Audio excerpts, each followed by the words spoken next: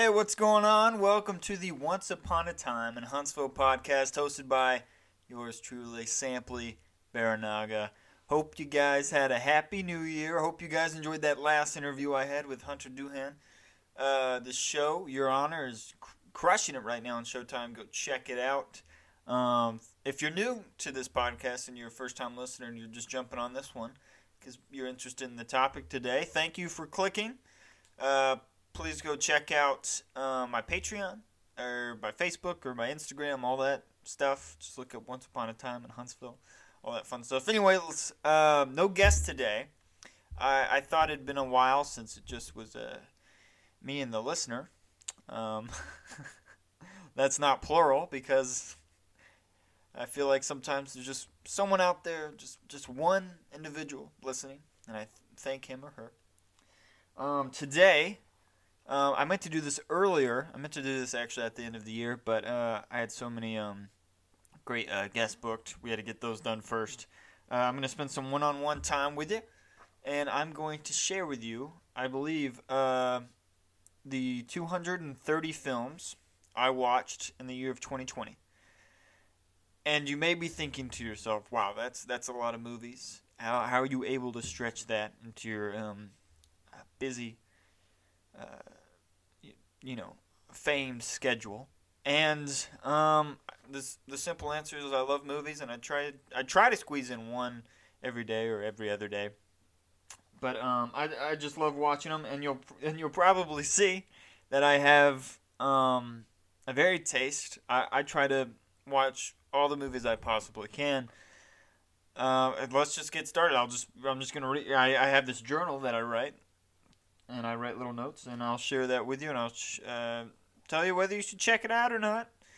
And the reason why you should trust my opinion is because I don't know. I mean, you've gone this far, or unless you're a new listener, then go check out the other ones, and then maybe you'll end up liking me. I say we just get started. So last year, the first movie I watched was Whiplash, directed by Damien Chazelle, which released in 2014. I actually just watched this again a couple days. I rewatched it with my lovely fiance Erin, and I try to watch this movie every single year. I think it is an absolute masterpiece. Every time I watch it, I pick up something new from it, or I understand maybe something I didn't the last time I watched it. I feel like most people have seen this movie. I'm not going to try to spoil anything, but I'm just going to say it has one of the best endings of all time. Like, it still gives me goosebumps. The reason I watch this movie every single year is because it gives me, it just energizes me, and it makes me so thankful that I have a dream and I'm chasing it. Not just because that's what it's about, but because Damien Chazelle he has just created something so just beautiful, and it works on so many different layers, and all the performances are amazing. And everyone always talks about J.K. Simmons' performance, and I gotta say, there's little love for Miles Teller. I think he's outstanding in the film. I believe he does almost like 95% of the drumming in the film, which, I mean, if you've seen it, that it's insane how fast he is and how great he is. It's a great movie. You got to check it out. That's a must watch. Definitely one you got to see before you end up in a coffin. The second movie I watched came out in 2018. It was directed by Peter Farley or Fairley. Oh, I can never remember how to spell his name. And it's Green Book, starring Mahershala Ali in an Oscar-winning performance, and Viggo Mortensen, who is one of my favorite actors in an Oscar-nominated performance. This one has a lot of controversy. I don't really want to get into that much. I'm just going to say that I really liked it. I think it's a funny film. It warms my heart. I like it. I'm kind of on Viggo Mortensen's side. He recently came out and said he thought all the controversy was just a load of crud. He didn't agree with it because it's based on a true story. You can go look up the audio files on YouTube. They're there of Mahershala. What's the real guy's name? Don. I can't think of his real name, Don, talking about his relationship with Viggo Mortensen's character in the movie. I'm just going to leave it at that. I think it's a must-watch. Yeah, definitely check it out. The third film I watched, and one I got to watch soon because this is also a yearly watch, is my favorite Stanley Kubrick film. Nice stroke, Sampley. My favorite Stanley Kubrick film. It came out in 1975. It was nominated for Best Picture, and it is a period piece, which I'm not really a big fan of. And when I say period piece, I mean technically almost every film is a period piece because it's set at a certain point of time that's always in the past. If that makes any sense, or in the future, because I'm not okay. Anyways, it's like a Victorian, kind of like in the essence of Downton Abbey. It's Barry Lyndon. Have I even said the title yet? Barry Lyndon. I don't know why I'm like trying to squeeze tension out of it. Barry Lyndon. I think it's a masterpiece. I think it's maybe one of the best looking films of all time. It's really cool because Stanley Kubrick used really, really old cameras. And he shot on film, and he used almost for every single shot natural light, meaning only sunlight or candlelight. And it is a gorgeous looking film. I mean, every single frame looks like a painting. I mean, there's some shots that just I marvel at, and I even have some on my desktop wallpaper. Ryan O'Neal gives a adequate performance as Barry Lyndon. The narrator is dry and it's very funny and witty. And the music, I believe some of it is an original score, and then some of it are, old Beethoven and classical works. But it just works perfectly. The costume design is flawless. It's a must watch. So far we have 3 must watches. All right, let's turn to the next page. Oh, okay. I watched for the very first time last year the James Dean film East of Eden, which is what's the word I'm looking for? My word. I'm lacking today, and I can't restart because I'm already 8 minutes in. It is at the time a modern version of this story of Cain and Abel, 2 brothers going at each other.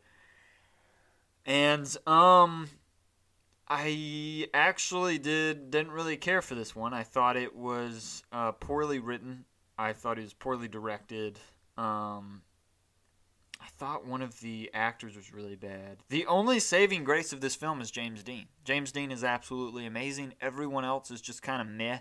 And I don't remember much about it except laughing at a scene that was supposed to be super emotional, that was supposed to be making me cry, and I was laughing at it.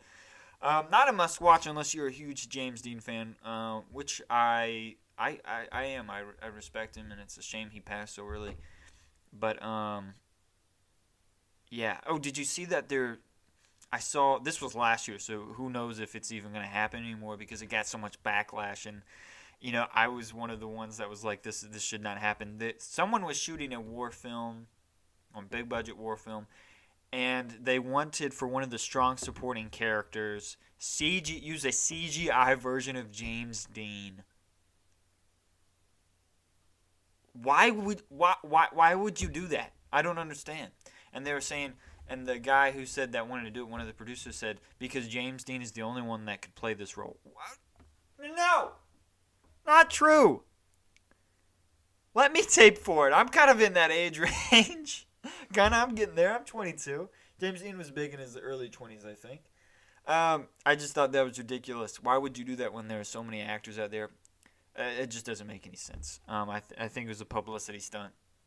Or, they were trying to use it to get some people to come see the movie, but I wouldn't go see it. I would, watch it when it comes out on YouTube, the scenes or whatever. Anyways, East of Eden, yeah, I'm probably never going to watch it again, but you can if you're a big James Dean or you're studying his work or whatever. The next film was another Ryan O'Neal film called Paper Moon, which I think is an absolute must-watch. His daughter, Tatum O'Neal, won the, I think, Best Supporting Actress award that year, youngest actress to ever win an Oscar. Which is funny that she won Best Supporting because she's the lead. She's like in all of the film. It was strange how they did that. And Tatum O'Neal is actually Ryan O'Neal's daughter in real life. Unfortunately, I read after this. I did some research on them. They don't have the best relationship, which is unfortunate. But it's a great film. So clever and so funny. Um, Great dialogue, and the director was Peter Bogdanovich, and which also did that one Jeff Bridges film where he's super young. The one I can't remember what it's called. Oh, hear that train? It's probably telling me to skip on and stop rambling. And then the next film after that I remember watching. This is one of my fiance's favorite movies, Black Stallion, which was produced by Francis Ford Coppola and directed by Carol Ballard. It is a children's film that is meticulous and has just a bunch of heart. And I mean, it's almost written as it's not written as a children's film, but it's like shown as a you would think it'd be a children's film, but I feel like it's really for adults, and not because of the content, but because of the themes and the reality of being close to an animal. And Mickey Rooney gives a great performance, and the ending gave me goosebumps. I'd like to watch that again. Then I watched another Ryan O'Neal film. I guess I was on a little Ryan O'Neal binge. I watched Love Story, the 1970 film, which at one point was the highest-grossing film in America, I think. Director Arthur Hiller. I thought it was okay. I thought it has maybe one of the worst lines of all time, which is saying I love you never means I have to say I'm sorry. I remember Aaron and I went and watched. I can't remember what the film was. It was they were showing a classic film at the AMC in Jones Valley here in Huntsville, and they were going to show a Love Story the next month, and that line was included in the trailer. And I remember Aaron just bursting out laughing out loud. She was like, "That is maybe one of the worst lines I've ever heard from a film," and I absolutely agree. Performances are good. It's kind of cheesy, hokey, but I mean, only watch it if you're interested in romance films that are gonna just destroy you emotionally. Other than that, I'd skip it. I probably won't watch it again. After that, I watched the Michael Powell and Emmerich Pressburger film Black Narcissus. Narcissus. Sometimes I'm like, Sampley, can you read? Black Narcissus. I think I'm saying it right. It came out in 1947. What's her face is in this? Yeah, I have a film podcast where I talk about exclusively films where I don't know any of the people's names. What is her name? I don't have it written down anywhere. I gotta look that up. I'm on my computer doing this podcast today. I'm gonna type this one up. Black. Oh, I feel like they just did a reboot. Like they have a TV show of this on FX right now. So hopefully that one doesn't pull up.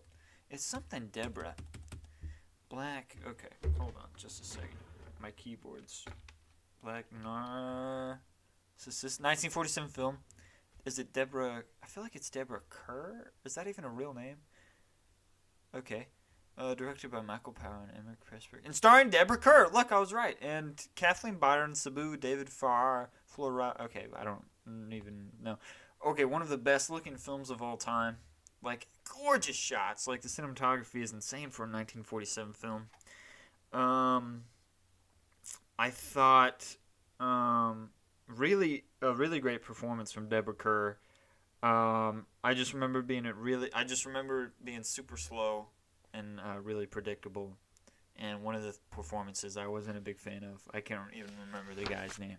I'm gonna skip it. I think you should watch that if you're a big fan of those directors' other film, The Red Shoes, which is, I wonder if did I watch that last year or the year before? Me and Noah Winter actually were talking about that film the other day. We were zooming just to catch up and talk about some. Dude, I loved that podcast so much that we did that I felt like it would be a waste for us to not do something collectively. So we've been working on a little video essay of a certain film that we're just gonna put out there and see if people respond or not, or just for fun, I guess. Oh, and then the next film I remember Aaron and I watched from the director David Lowery, who's doing the new Peter Pan reboot, by the way. He also directed Pete's Dragon. Um, he made 2017 A Ghost Story starring Casey Affleck and Rooney Mara. Thought it was okay. It was on Netflix. We kind of just watched it because it looked interesting because I'm a big fan of both of those actors, and I also like David Lowery. Um, yeah. I think I got what it was trying to say. I just wasn't a big fan of the way it was presented. Some parts were really cool. Good looking film. I think it was shot on film. It might not have been though, but I feel like it might have been shot like digitally, and then they put the film grain over it, like that filter. But it was shot well. It's not too long of a film, but there's one shot in the film where you're just like, yeah, this goes on for way too long. And then there's another scene at the end where this guy has this monologue, and he just has like the most punchable face ever. Not that I'm a violent man, but yeah, I don't know. I'm not gonna watch it again, but I'd skip. Oh, and then Aaron and I went and saw in theaters 1917, directed by Sam Mendes, which I believe won a couple Oscars. Won Roger Deakins his second cinematography award, so it looks amazing. It's the one where they made it look like it's all one long take, and then halfway they make a cut, a pretty apparent cut, and then they do it again. Man, this was definitely top 10 films of 2019. So many great films came out in 2019. Sam Mendes, those two actors that they cast who were kind of not really unknowns. They'd done a lot of work before, but in smaller roles. These were like their first lead roles. I thought they crushed it, and I really hope that they both continue to get more work. It's something that while I was watching it, I'm in their age range. I was like, man, I would have killed to like be on this set and doing this, because like I love like the whole war aspect. I'm working with Deakins and Sam Mendes. I really, really enjoyed this film. It won Best Picture at the Golden Globes, but it did not win at the Oscars. Parasite won. Not that that matters, but it's a great film. I feel like everyone who saw it almost loved it because it's just so thrilling. And the music was great by James Howard Newton, who I love. So underrated. The next movie I watched was The Seagull. It was an adaptation of the play by Anton Chekhov, which is like one of the best plays of all time. And personally, I feel like plays don't really translate. If you're going to do a word-for-word adaptation of a play and put it on film, it just never works. This movie's bad.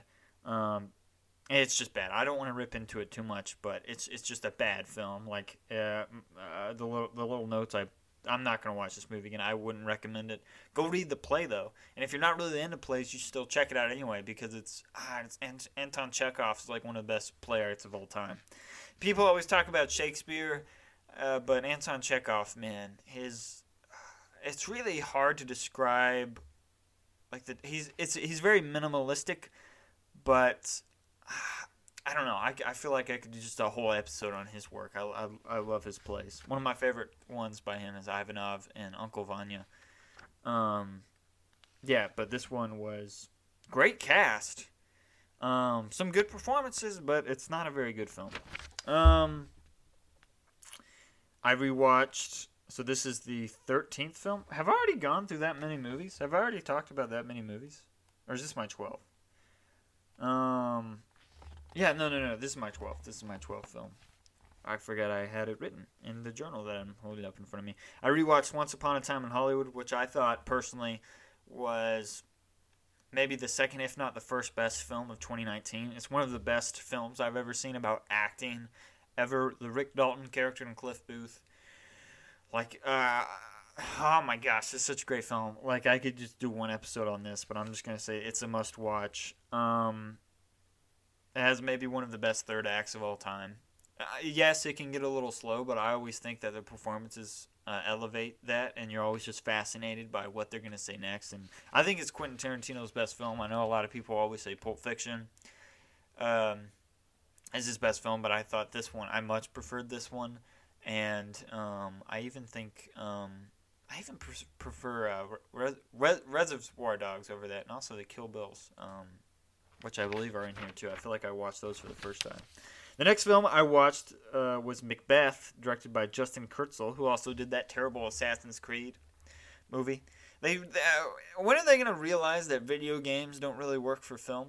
You're taking a story like a 15 to 30 hour story in a video game and translating it to an hour and 45 to 2 hours and 30 minutes on film. It most of the time never works. I couldn't name you a good or even a decent video game movie adaptation. It's just not a good idea. At least I feel like they'd work as like TV shows.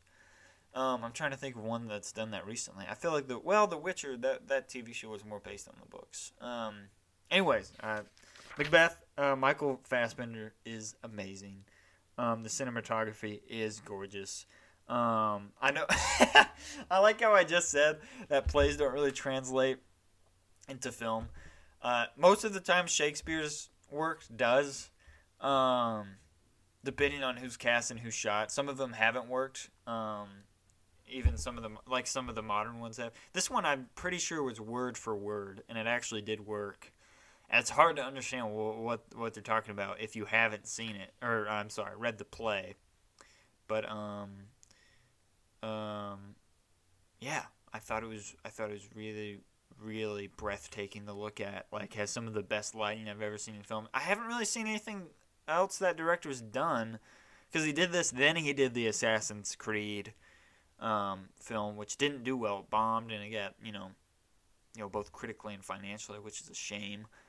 But I hope he does more, because this movie is really good. Oh, the next film I watched was A Hidden Life. Aaron and I went to a theater to see this back in the day when you could do such a thing. And we saw Terrence Malick's last film. Not his last film, but his most recent film, I guess. I kind of made it sound like he died or something. He didn't. One of the best films I've ever seen about World II. Different perspective. Instead of being about the U.S., it's about a German soldier who refuses to be a Nazi because he has faith in Christ. It's honest. It's brutal to watch, but I think it's absolutely necessary to watch this film, especially at the end of the film where it shows a certain statement, I believe, which might be from the book or might just be a saying. But it's a beautiful film, and the performances are great. Again, like two unknowns that not a lot of people know, at least in America. I mean, they could be big in German. I believe they were both German. And the movie took a long time to edit. I think at one point there was like a 4-hour cut of the film. I think it almost hits 3 hours. It's like 2 hours and 50 or 45 minutes, but it's absolutely worth your time. That is a must-watch, A Hidden Life, directed by Terrence Malick. I wish I knew the actors' names. It's amazing looking. And the score, again, by James Newton Howard. Like, man, it's so good, so good. The next film I watched was my first Andrei Tarkovsky film, Solaris. The 1972 version, not the George Clooney. I think George Clooney directed a version of this. I'm pretty sure in the late 90s, early 2000s. I don't know. I've never seen this, but this one was extremely weird. But like, I don't know. It works. It has like a twist ending that you're like, wait, what is that? What does that mean? And then you're like, oh, it means this, and you're like, wait, but does it? The performances are good. Yeah, I don't know if this is an absolute must-watch. I know Tarkovsky isn't for everyone. The pacing is very slow. It's almost a 3-hour film. Sometimes it feels like a 5-hour film, but I think it's one you should check out if you're obsessed with film and just watching different directors' works. Next movie I watched was I watched a lot of play-to-film adaptations. I watched Death of a Salesman, the Dustin Hoffman version. I don't know if there's any. And John Malkovich, who's great in the film. And Dustin Hoffman he works, but he's also really big in the film. But I think also that character within itself is really huge, Willie. It's one of my favorite plays of all time by Arthur Miller. I think it actually sort of kind of works as a film. They shot it. The reason it works as a film is because they shot it as if it were a play. It almost looks like you're watching a sitcom. For the most part, I think it works. It's definitely not a must-watch. I would rather go reread the play than watch this again, which I probably need to go reread it since it's so good. I need some water. Oh, my word. I'm just knocking these out. I definitely don't think this is going to be a one episode. This is definitely going to be a two-parter just because there's so many films. I'm sorry. I'm reading this text message. That's important. Maybe I should just cut all this stuff out. I don't know. Has anyone even listened anymore? If anyone is, please reach out to me at this number. Where was I? What am I even talking about? What time is it? Oh, it's 12. Oh, wow. What am I, 25 minutes in? Yeah? Okay, sweet. Let's keep going. I hope you guys are I hope this is a good episode. I feel like it would be because I'm throwing a lot of different films out there. I feel like last year I really challenged myself to watch a lot of movies I hadn't seen before. I hope you guys are getting a lot out of this because I feel like I just hadn't talked about movies in a long time. The next film I watched was 8th Grade, directed by the stand-up comedian Bo Burnham. It's a story about a young woman, an 8th grader, going throughout the 8th grade and getting ready for that freshman year in high school.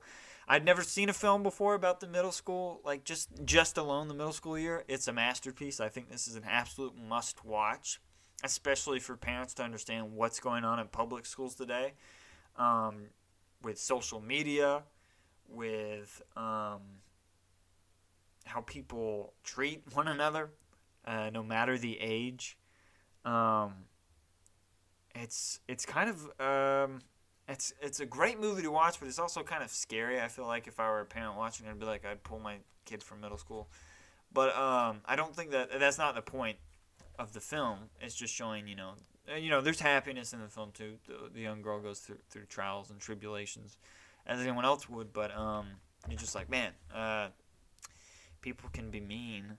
But it's so good, and I can't think of the young girl's name. I'm gonna look it up. I believe she was nominated for a Golden Globe. What was her name? What is her name? Where is? Oh, A24 did it. Man, they've been really crushing it throughout the past couple of years. Okay, actress's name. I feel like she's done a bunch of stuff before. But she was nominated. Elsie Fisher. Oh, and then Josh Hamilton plays the father. And they have this great scene near the end of the film that is just like, it gets me every time. It makes me tear up. Because rarely do you see... I feel like whenever you're watching a film like this, you're always seeing the parents criticizing or, saying their child can't do a certain thing. In this film, like, he just... It's a scene between father and daughter, and he's just telling her not to give up on her dreams, and it's just a really beautiful moment. The next film I watched was the 2000 classic by Ang Lee, Crouching Tiger, Hidden Dragon, which I thought was like insanely visually captivating. That has some of like the best fight scenes I've ever seen in a film. Unfortunately I watched the dubbed version, which was very distracting. I should have just watched the regular version and just read the subtitles.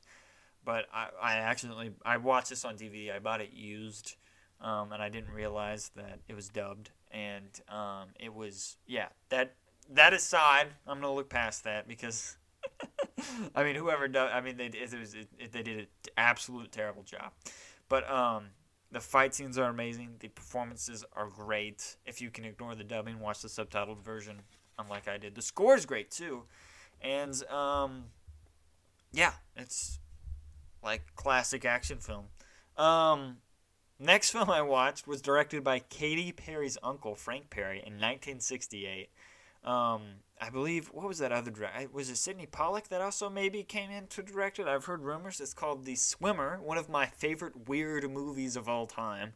It's about Burt Lancaster's character, Ned, where his goal throughout the film is to swim pool from pool in his neighborhood. Everyone in the neighborhood has a pool. He's going to swim from pool to pool to his house. Why? We don't know. But over the course of the film, each pool he goes in and the different neighbors he interacts with, we slowly discover who he truly is. And it's like oddly like one of my favorite movies of all time. It has like, it's very, very cheesy. And even has like some like weak acting moments, but for some reason they worked because of the context of the film. It's very strange. but it just works. I highly recommend you watch it. I don't think it's streaming anywhere. You might be able to rent it. I have a Blu-ray version that I got from Amazon, but it's so strange. I don't want to say anymore. Oh, and also Joan Rivers makes an appearance. I think it was like one of the first things she does, and like her looking like young is weird to see. I don't know why. Next movie, I watched the 2013 Woody Allen film Blue Jasmine. I thought it was okay. Blanchett won that year for Best Actress. I thought she deserved it. The rest of the film is meh. I would skip it. I'm gonna start just rapping. Or I'm just gonna start rapping through these. I'm gonna at least try to get through one journal today. Because where are we at? We're at 30 minutes. I'm doing all right. Okay. I don't want to. Well, you know what? The more, I should give you more. I'm wasting time right now, just rambling to myself. It's amazing. The next film I watched was Pan's Labyrinth, directed by Guillermo del Toro in 2006. Amazing makeup, costume, set, atmospheric, haunting monsters. People say that if you've seen the movie The Pale Man, or not the movie The Pale Man, but if you've seen the movie Pan's Labyrinth, the character The Pale Man, they say that's terrifying. I think the fawn who says it's her friend, I think he's more terrifying. Because I don't like goats, and goat legs creep me out and stuff. Aaron and I went to the zoo last week, and I was literally fine with every single other animal, and she was like, "Oh, you want to go pet the goats?" I was like, "Nope." And she was like, "Why?" And I was like, "I don't know. They get Satan eyes. It's not for me. Goats are not for me. And plus, they got those little horns. It's better to be safe than sorry. Great film. Check out Pan's Labyrinth. I believe it is still on Netflix. Why did I just sound I was like doing an ad? Ooh, I got the COVID. No, I don't. That's terrible. I shouldn't say that. People are dying. Simply, people are dying. Yeah, people die every day about other stuff. Man, I really gotta delete that part. The next film I watched was directed by Bennett Miller, Foxcatcher. Amazing Steve Carell performance. Channing Tatum is in it, but he does a great job. Mark Ruffalo's in it. He's great. It's not an uplifting sports film. It's like a down, it's a great movie to watch performance-wise. Don't watch it expecting to watch this great underdog story. It is the opposite of that, which is actually kind of refreshing in a sports film. The next movie I watched was A Serious Man, the Coen Brothers comedy starring Michael Stuhlbarg, who's amazing. He's an amazing actor, and he gives a great performance. I thought the movie was okay. The next film I watched was David Fincher's 2010 classic, The Social Network, which every time I watch it, it just gets more. It just gets better as I watch it. Andrew Garfield, I think, gives a great performance. Jesse Eisenberg plays himself, but he turns it to 11. He's great. The score by Trent Reznor and Atticus. What is his name? I don't know. Anyways, the score's great. Armie Hammer playing doing a double as a twin somehow works. It never feels distracting. I think the first time I actually saw it, I thought that they were twins in real life, and then I was like, oh, they just used the same actor twice. That's interesting. It's a great film to watch. I don't know if any of it's true. You really never know, but I think it's just a great film to watch as if it were fiction instead of it being real. The next film I watched was part of the Three Colors trilogy, and this was White by Krzysztof Kiełowski, I think is how you pronounce his name. I don't know. I think it's Polish. What is this one about? Is this the oh, this is the one with Julie Delpy where she screws her ex-husband over big time. Yeah, it's to watch this you have to watch the one before it, which is Blue, and then the next one after that is Red. It's an interesting trilogy to watch. It's about different. Each trilogy is about different relationships, husband, wife, and then a younger woman meets this older man, and she finds out he's spying on his neighbors, and they clash about that. And then the first one is about this woman who she's dealing with her depression, losing her husband, and then discovering that he was not the person he said he was. This is the next film I watched was called Stage Fright by Alfred Hitchcock, which is an underrated Hitchcock film. He actually came out later and said that he wasn't a big fan of the film, which is funny because I think it's a great film. I you should check it out if you love Hitchcock. The next film I watched, like I mentioned, was Kill Bill, and then I watched Kill Bill Volume 2. Uma Thurman is like great. I don't know what she's doing these days. I wish she would do more stuff. Like you forget how great of an actress she is. Quentin Tarantino's dialogue in mix of genres, B movies, anime, is just genius. And samurai films. It's some of the greatest fight scenes of all time. I think some of the best looking fight scenes of all time. The choreography is great. Check both those films out if you're not afraid of a lot of blood. Then I actually put the TV show Rectify in here because I felt like it deserved a spot in my film journal. Jake Austin Walker and I talked about this, so if you want to go, re-listen or listen to what we talked about the show, you should go check it out because we had amazing things to say. He was in it. He played what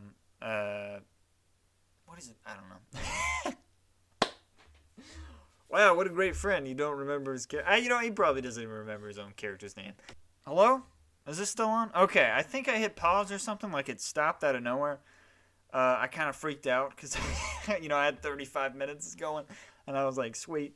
Okay, I don't know what part it cut out on. I'm just going to re-say what I said. I said I watched Honey Boy by Alma Har'el, which stars the now... or I guess he'll forever be controversial, Shia LaBeouf. I don't want to talk about all that stuff, but it seems he is just like on a wave. Sometimes like people love him, sometimes people are at his throat, or maybe it's a little bit of both all the time. Nevertheless, him as a person aside, I think he has a great performance in this film, as does Noah Jupe or Jupe. I don't know how you say his name, but it's kind of a true story about Shia LaBeouf growing up in the industry as a young child. He plays his own father in the film. Both of those performances are just they'll crush your soul. They're so good.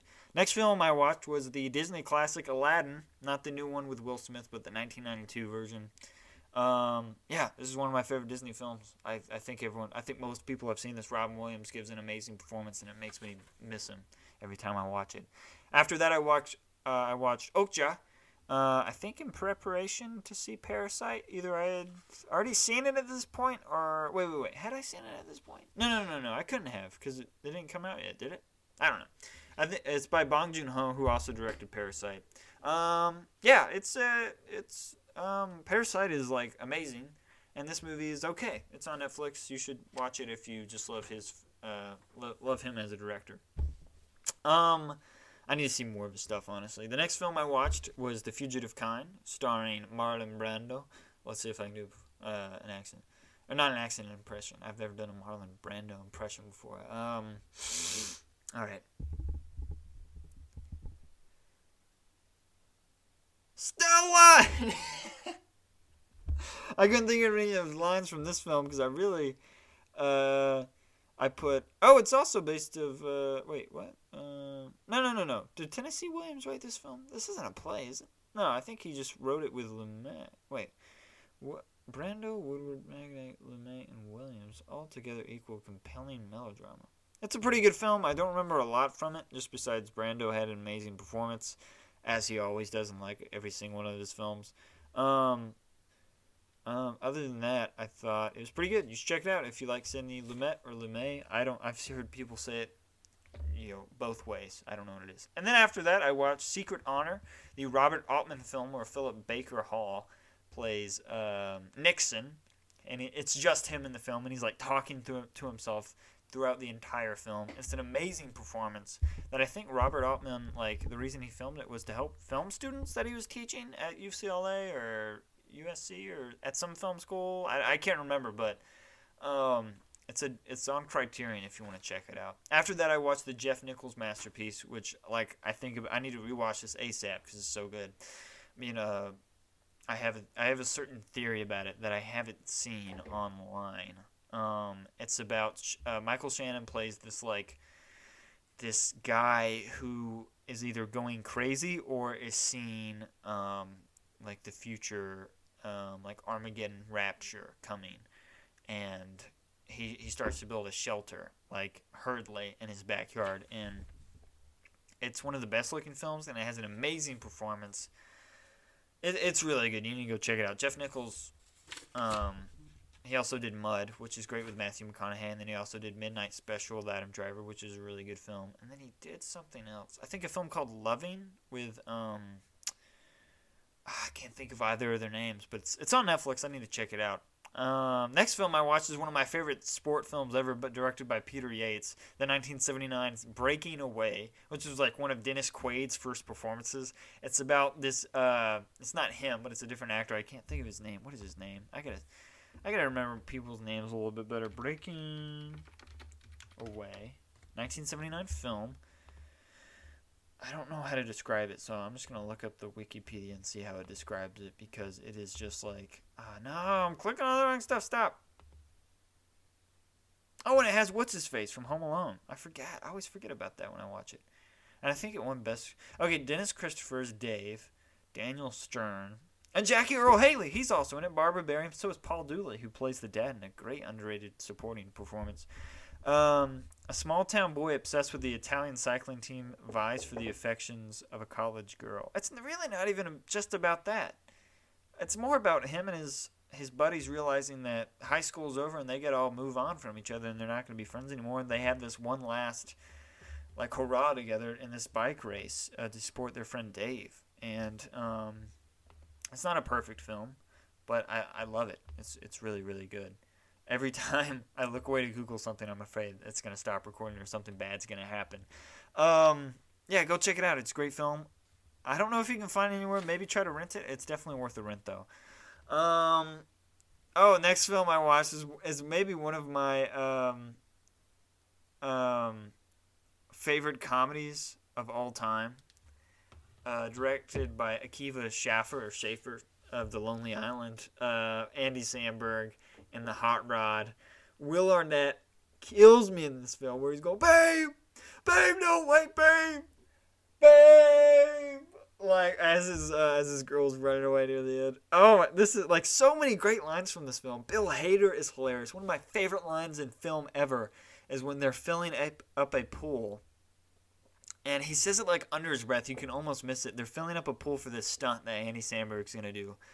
And Bill Hader mumbles, pools are really good for holding water. It's just like one of those lines you think, man, that's genius. Like, how can someone write that? It's just like so obvious. It's so genius. And also when Andy Samberg's like flirting with this girl, Isla Fisher. Wait, is that her name? The one that looks like Amy Adams that's married to Borat. I can't remember her name.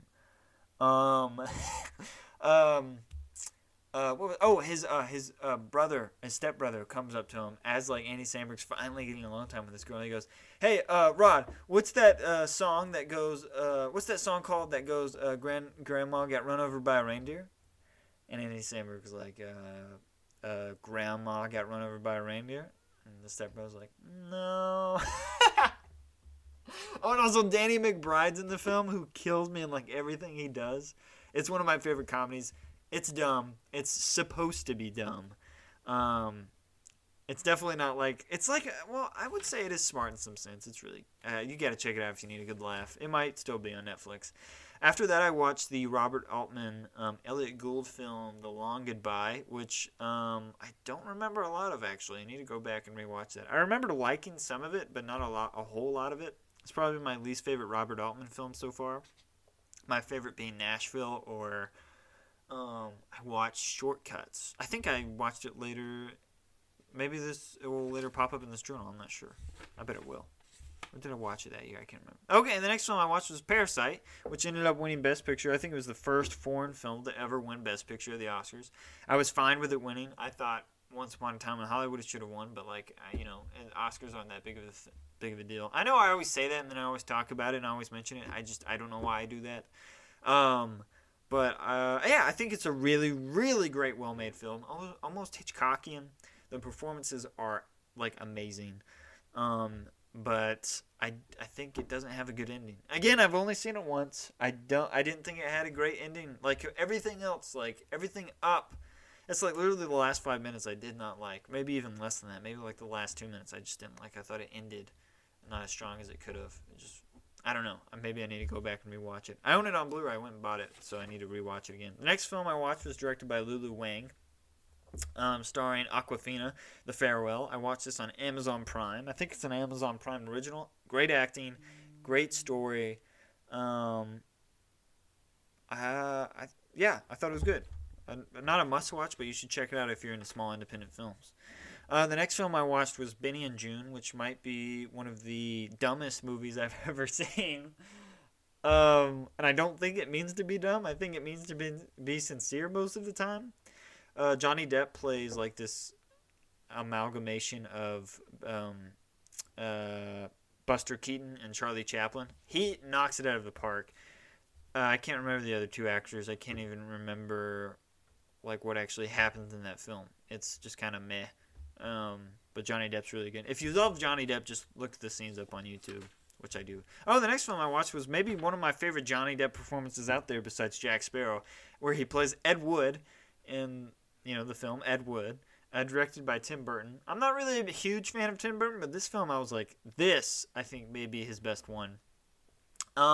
It's about the real life director Edward Wood, who was a very interesting man who wanted to be a world class director, and he's most famous for making some of the worst films of all time. But like he was so sincere and so passionate. You're like, how can someone so passionate make something so terrible? But it's just an interesting concept of a I mean, it actually happened. It's based on a true story. You should check it out. It's very strange, like all Tim Burton films, but Johnny Depp gives an amazing performance, which I believe he was nominated for an Oscar for. Why do I say that all the time when I say I don't care? Okay, the next film I watched was, I think, one of, believe it or not, David Lynch directed a Disney film that came out in 1999, also starring Sissy Spacek, I believe, who plays, what is this guy's name? Like, it's called Straight Story. I don't know if you've seen. It's on Disney Plus. I had my brother. I was like, after I watched it, I was like, made like my two younger brothers. Like, I was like, you guys got to watch this film. It's almost very similar to The Black Stallion, where it's like children can watch it, but like it just resonates so deeply within you that like it's just so beautiful. I feel like almost all ages, like those are some of my favorite films that like all ages can sit down and watch a film, and everyone in it can take away the same thing or maybe some different feelings depending on like the life that they've lived. Straight Story. I'm gonna look up. I believe it's based on a true film too. Straight Story. What's his name? He crushes it. One of my favorite performances like ever. I was right. Sissy Spacek. Richard Farnsworth, and then also Harry Dean Stanton plays his brother near the end. It feels more like a cameo, if anything. But Richard Farnsworth gives this amazing performance as this old man who finds out his brother Harry Dean Stanton is dying, and so he doesn't have a driver's license. He's sold, he just can't do that anymore. He decides that he's going to rig his lawnmower, his riding lawnmower, and he's going to travel, I think it was like 300 miles to go see his brother so he could say goodbye. And they haven't talked to each other in like 20 years because something terrible happened, and they reconnect. And throughout the journey, he meets several people, and you kind of discover more and more about him and what happened between him and his brother and what happened in his life. It's such a magical film. Like, it's one of my favorite underrated Disney films. The next film I watched was another movie I really don't remember. Like, it just kind of like, I just remember having it maybe the worst ending I've ever seen in a film. It's Harper, starring Paul Newman, who gives a great performance. And the film is very colorful and fun. He's a detective trying to figure out who murdered who. I just thought, I remember it having really bad ADR, like terrible ADR, where like I think there's one part in the film where the person speaks and his mouth does not match up with what he's saying at all. And then also, I'm trying to think what else. I can't even remember who played the bad guy, who ended up being the bad guy. It's not one I'd rewatch either. It came out in 1966. I mean, it's a fun movie to watch if like you're a big fan of Paul Newman, but I wouldn't check it out if you're like expecting a masterpiece. The next film I watched was the 1978 John Carpenter film Halloween. It was the first time I'd ever seen it. Great opening. I thought it was okay the rest of the movie. I don't know. It was okay. I know a lot of people might have a problem with that since I know it's a huge classic. Wasn't one for me. The next film I watched was one of the most interesting films I've ever seen, cinematography-wise. Humphrey Bogart plays this. He's framed for some crime. It's called Dark. Why do I keep explaining what the movie is and then I don't say what the title is? Come on, Sample, get better at this. I know people are like, "What's the movie?" Humphrey Bogart and Dark Passage, which is a film. Like the whole first hour is shot through his POV, and then it breaks, I think, at one point for the rest of the hour or the rest of the runtime. It's really, really interesting, and I think it's actually a really great film that's like a lot of people don't talk about. Yeah, and I remember having a really strong ending, and I remember being fascinated with the POV. I mean, you could say that's a gimmick, but I thought it actually worked. I'm not going to spoil why it worked because I think that would ruin an aspect of the story, but I think you should go check the film out. Next film I watched was the Robert De Niro, like one of his first performances ever, Bang the Drum Slowly in 1973. It's about Robert De Niro has this cancer, and he's a catcher for a baseball team. He's not a starter, and his best friend, I can't remember the other actor's name. I think his last name was Moriarty, John Moriarty, Michael Moriarty. I can't remember. It's a really great underrated sports film that's more off the pitch, or what do you call it? Baseball field, baseball pitch? No, soccer pitch. I don't know. It's a great film. You should check it out. I think it's actually a must-watch if you're a big fan of sports films or a big fan of Robert De Niro because he's great. The next film I watched was the 1961 Elia Kazan. I guess somewhat classic. It's regarded as a classic, I think, but not a lot of people talk about it. It's Splendor in the Grass, starring Natalie Wood and Warren Beatty, and this kind of like Romeo and Juliet love story that has, I think, a great ending. It's one of those movies where they're playing high schoolers, but they look like they're in their late 20s, and so like that just totally takes you out of some scenes when they're at the school, kind of like in Grease, or I guess in most films now. And I feel like they've gotten better over time, casting actual high schoolers or 18-year-olds that at least look younger than they are, including myself, who's played like last year I played an 18-year-old, a 17-year-old, a 16-year-old, and SAG projects. So I think they're getting better. Because I actually look that age, but I'm not. I'm in my early 20s, but I look like a child. And I'm okay with that. People say, you don't look that old. As if it were supposed to be an insult. And I'm like, no, that's great. I'm going to keep doing these roles for the rest of my life. Well, hopefully not, actually.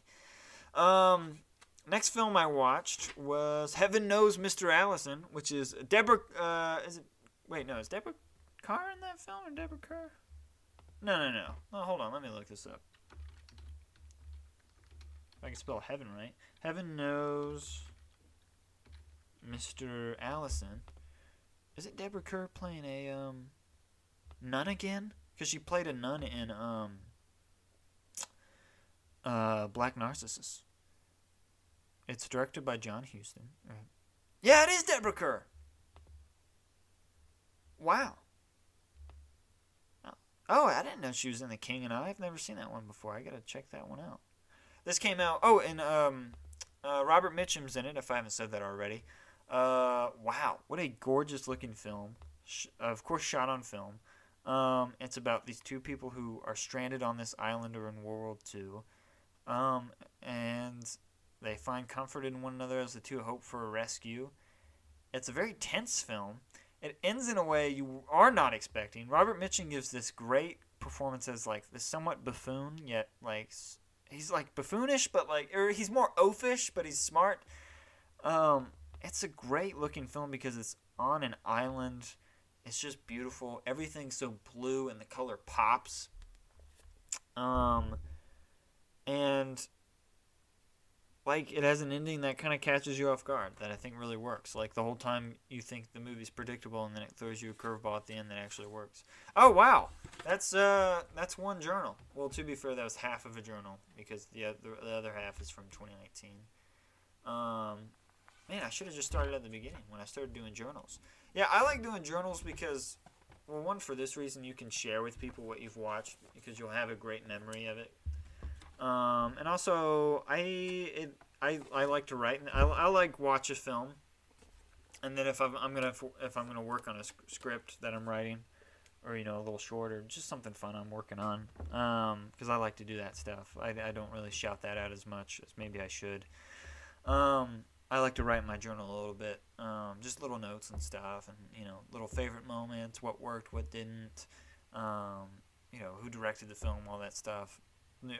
Whenever I said the director's name, that was not off the top of my head. Otherwise, I would maybe not remember it. Only for some of them. But I think I'm gonna stop right here, and then maybe I'll keep going next time if this episode gets a good response and people want to hear the rest of the films, or maybe I can do this throughout the next couple of months, being like, hey, here's some more movies you should watch after you've watched all the ones I've mentioned, or maybe at least look them up. I hope I was coherent throughout this podcast. I kind of got a new setup going here. I'm recording on something else new. As for the future of this podcast, I am really excited because I've utilized Zoom. If you saw my last interview that I mentioned at the beginning with Hunter, I did it through Zoom. So if you watched it on Anchor or Spotify or whatever, please keep doing that. But it's also uploaded on YouTube as well, to where you can watch the interview. I do need to get a better webcam. Like, Hunter's look great. I think it's just my computer. I'm also in the market for a new computer. I've been looking at MacBook Airs, just because I need a better computer for video editing, and also like a better camera. I think I'm gonna get a 2021. Hey, but and I don't really know that much about computers. That's not my forte. So if anyone is like, hey, don't get that, you should get this instead, like, throw it out there. I'm not gonna be like, oh no, I'm not gonna, I trust a lot of people's opinions. Also, shout out to one of my listeners, Jeremy Romberger. He's an actor here in Huntsville, Alabama. You should check him out. One, he's a really good actor, and he also does voice work. He's been a constant listener of this podcast. So I just want to give him a shout out because he gave me some feedback on some audio and equipment and stuff, and like how to get started. I just realized I never really gave him a shout out, and I really appreciate his insight. This is the podcast. Next week, I believe I'm going to have a guest on. I don't think we've locked it down for sure, so I'm not going to say who it is. I don't want to get anyone too excited. But I have some great names lined up for the rest of the for the rest of the podcast season. I don't know where I'll end up taking a break, maybe spring break, but I'm just going to keep doing it every week. I really thank you so much for everyone who's continued to listen and reach out to me and be like, I love this episode. Or, a lot of people have texted me and said, please stop. This podcast isn't worth it. You're losing everything, Sampley. But again, I appreciate you listening, going on my Patreon, checking that out. I set up a new page. I guess I need to share that more. Thank you so much for going on YouTube and watching that interview I did with Hunter. Thank you so much for listening on Spotify, Google Podcasts, Apple Podcasts. Feel free to share my podcast too with your friends and family. Like, I got a lot of listeners. I mean, a lot more than I expected. I'm not bragging or anything, but feel free to share because, I really want to be able to do this thing a lot more. Right now, I'm just kind of doing it for fun, but I'd also like to do this, to keep going. And to do that, I kind of, need to make a little bit here to continue to do it, just to make the time worth it. But, because I'm getting married soon. I don't know. I'm just babbling now, but I hope you enjoyed this episode. Thank you guys so much for listening. God bless. Have a great rest of your week, and I'll talk to you, or at least I guess I'll talk to you. You don't talk to me. I'll talk to you next week. Bye.